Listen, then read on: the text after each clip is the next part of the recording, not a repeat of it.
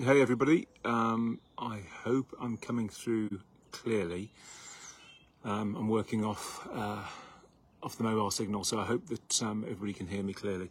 I've been asked by a number of people just over these last few days to talk about autism, autistic spectrum disorders, Asperger's, and its relationship to anxiety, but also how to help somebody that has an autistic spectrum disorder that is also suffering from any kind of anxiety or OCD or panic disorder or any of the other manifestations of anxiety.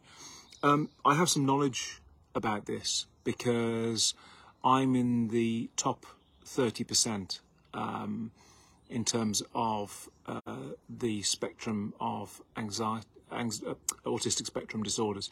So I tested at about 36 out of 50, which is obviously 72%. So although I'm able to now function normally socially, when I was a kid, I was incredibly shy, incredibly socially inept, very, very timid, always hid behind my mum's legs when I was very small.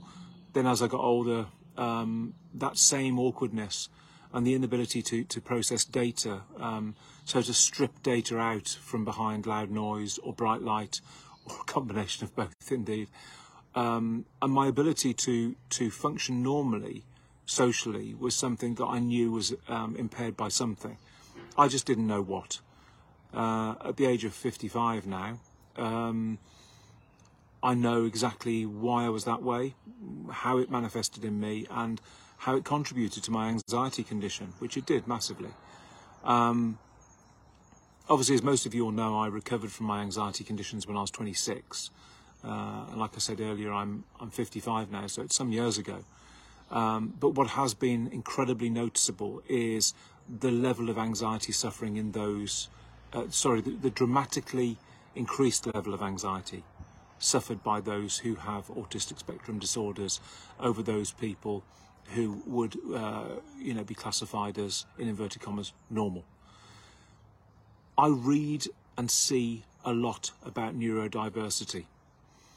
I research a lot about neurodiversity, mostly so that I can support my clients with what is commonly called neurodiversity appropriately.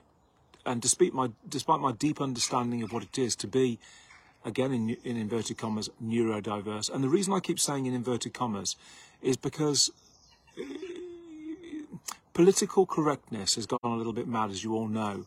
But now the term that is bandied around, instead of calling people autistic spectrum or autistic or having Asperger's, is neurodiverse, because there's kind of a safety in there for people. A safety that they're not going to offend anybody in any way. The point is, do I feel neurodiverse? I believe that everybody on this planet has a capacity to function between 0 and 100 in terms of their neurological responses, their responses to their environment, their emotional responses to their environment, their physiological responses to their environment, and that is unpredictable. It is down to genetics and genetics only. It's unchangeable, as are all aspects of people's truths about themselves, about their physiology and psychology. You are born the way you're born. There's very little you can do to change it genetically, and that's what you have to live with. So I really have a problem with this word neurodiversity, because I don't feel diverse. I feel like every other human. I behave in the same way as every other human, or certainly a large proportion of every other human on the planet.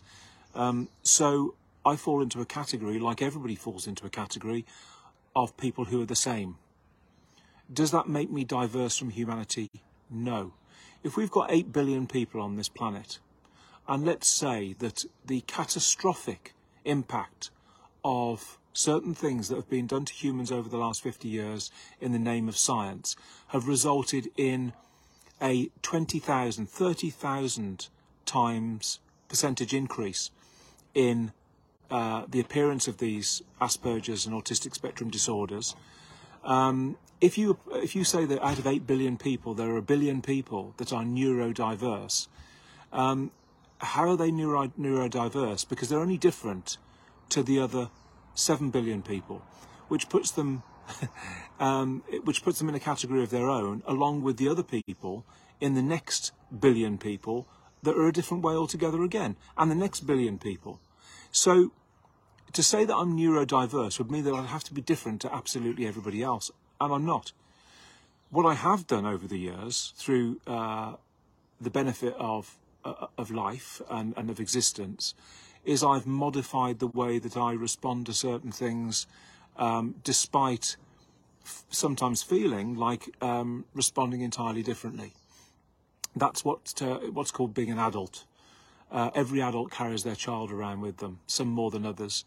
Every person has various levels of diversity in every way, and they're going to respond differently in every way. And part of being an adult is that ability to take a breath before responding, to intellectualize, to understand the world around them. Now, having said that, there will be people classified as neurodiverse on those spectrums who find it very difficult because of their level of functioning to modify their behaviours to appear acceptable or to prevent provocation of others. I get that. We get people come to us with anxiety conditions who are non-verbal, for example, who have a serious inability to communicate despite being immensely intellectually capable because of their condition. That doesn't mean they're stupid. That doesn't mean they're incapable. It means that we have to find a different way of communicating with them. We have to give them a different experience of life. We have to manipulate environments so that the environments aren't threatening to them, aren't negatively provocative to them. That's what we have to do. That's our job. In the same way as we have to make things lower down for people that are in wheelchairs, in the same way as we have to provide hearing loops in post office for people with poor hearing, in the same way as we modify absolutely everything in accordance with the needs and expectations of the people around us. The people that I have helped that are classified as neurodiverse are probably also amongst the most intellectually, creatively capable people I've ever met in my life. So to categorise them in a way which makes them, that segments them away from normal society or makes them different in some way is ghettoising a group of people who don't deserve to have that put on them, applied to them. We all choose our pathways in life. We should be free to do that. We should also be given the tools and the knowledge we need to make our way through life unhindered. Categorising people is unhelpful, and making out that certain categories of people based on their genetic presets, whether that be race, colour, sex, gender, or anything else, is creating subcategories of humanity that literally don't exist. We are all human, despite all those things, and we don't deserve to be categorised as anything but standard humans with varying levels of capacity. Let me give you an example. If you sat me down next to Average Joe and said, draw that landscape, person, I would probably be 30 to 50% more capable of rendering an accurate representation of the shape, structure, shading, and look of whatever it is I'm drawing than about 40 or 50, 60% of other people. That's my experience in life. Why? Because I'm artistic. I'm also autistic. However, that renders me capable of seeing the world slightly differently to other people. When I look at something, I see it. I don't just look, I see. And most people look and forget. Seeing is about seeing, understanding, and retaining some of the information, and then being able to reproduce that information, either physically as a drawing or electronically, maybe as a photograph or otherwise. Everybody with autistic spectrum disorders has their place on this planet. They don't deserve to be categorised. They deserve to be nurtured, supported, guided, and aided in their quest to become the greatest version of themselves, just like every other person on this planet. Categorization leads to ghettoization, to segregation, to mistreatment, misdiagnosis, and to lives that have been hindered by the categorization. I don't believe in it. I never will believe in it. There's nothing can sway me on this point because I've lived it. People with those disorders do have a predisposition to suffering from anxiety conditions. Is that because their condition makes them scared or more scared? No. It's because their neurology has formed inside of them and is, to a large extent, working against their ability to create what would be categorized as normal or appropriate emotional responses, which is why very often they get more angry, frustrated, but also suffer from anxiety and the associated conditions. But that's because when you go into fear response as a standard human, you go into what's called hypervigilance. And hypervigilance is the state whereby your entire neurology, your eyes, ears, nose, mouth and skin, all those data gatherers, are pre-enhanced and therefore collecting data that is somewhat embellished by the autistic spectrum disorder. That doesn't mean that they are definitely going to suffer from anxiety, but it makes them more predisposed. In the same way as a person that is predisposed to developing anxiety that doesn't have those conditions is slightly more is predisposed because they are genetically programmed to collect the data and use it differently. That means that the only science of recovery for anybody, any human on this planet, is the same in every case and needs to be applied scientifically. If you know somebody, or if you are somebody who suffers from an autistic spectrum disorder, and again, I hate categorization, I don't believe this categorization exists, I believe that, you know, we are all on a spectrum of humanity, regardless. But if you are a person, or if you care for a person who processes sensory information differently, and therefore produces different responses, and also suffers from anxiety, they need to be understood before they're treated.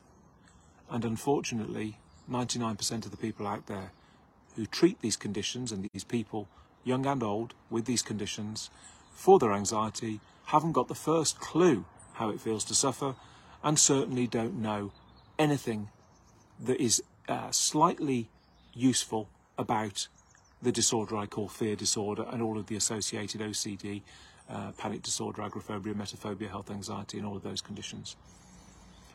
So if you're going to be treated for anxiety and you have one of those conditions, you need to first find somebody that has one of those conditions.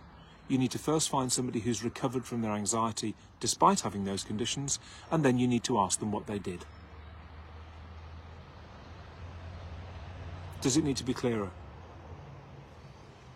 Look, I'm 55. I was told by my psychiatrist at the age of 25 that I'd never have a family, never hold down a job, never live alone because of my mental health issues, that I was untreatable, that I was treatment resistant and therapy resistant, that I would always be on drugs, and I'd probably end up in some kind of care facility. I'm 55. I've started and run a successful business for 26 years. I've helped 420,000 people recover from anxiety. I've developed multiple programs. I've written multiple books, self-authored, self-published, and also published by Hay House Publishing. I've created an organisation that trains anxiety recovery practitioners. The IP I've created, the intellectual property, is over 200 works, plus thousands of white papers, website pages, blogs. I've presented a TV series that went out internationally. I have, look me up online, go and look at what I've done. Is it perfect? Nah. Am I proud of it? Yes. I'm most proud of the thousands of testimonials that people have sent when we've helped them to recover. So, I've got two beautiful children, Charlie and Flo. Flo's 17. She's just flown off to America to go skiing. Charlie works for us, he's 21. I'm married to Beth, the wife I'd never have. I live in a house that I built with my own hands, literally with my own hands. What you see behind me, yeah, this conservatory, yeah, it needs repainting. I built with my own hands, as I did all of the extensions on the house. For somebody with autistic spectrum disorder out there, if they watch this video, I hope they feel inspired that despite my autism, my OCD, my eating disorders, my health anxiety, and all of those things that the psychiatrist told me that I would never, ever recover from, I am completely medication free. I haven't had a panic attack for 26 years. I've not even felt vaguely anxious for 26 years. And I've helped 420,000 people and surrounded myself with success and people that care about me, love me, and are very grateful for what I've done for them. Any person with autism or Asperger's needs to understand that they've got that locked inside of them, but they just need to open the door. And they can be incredible. Lots of love to you all. Take care.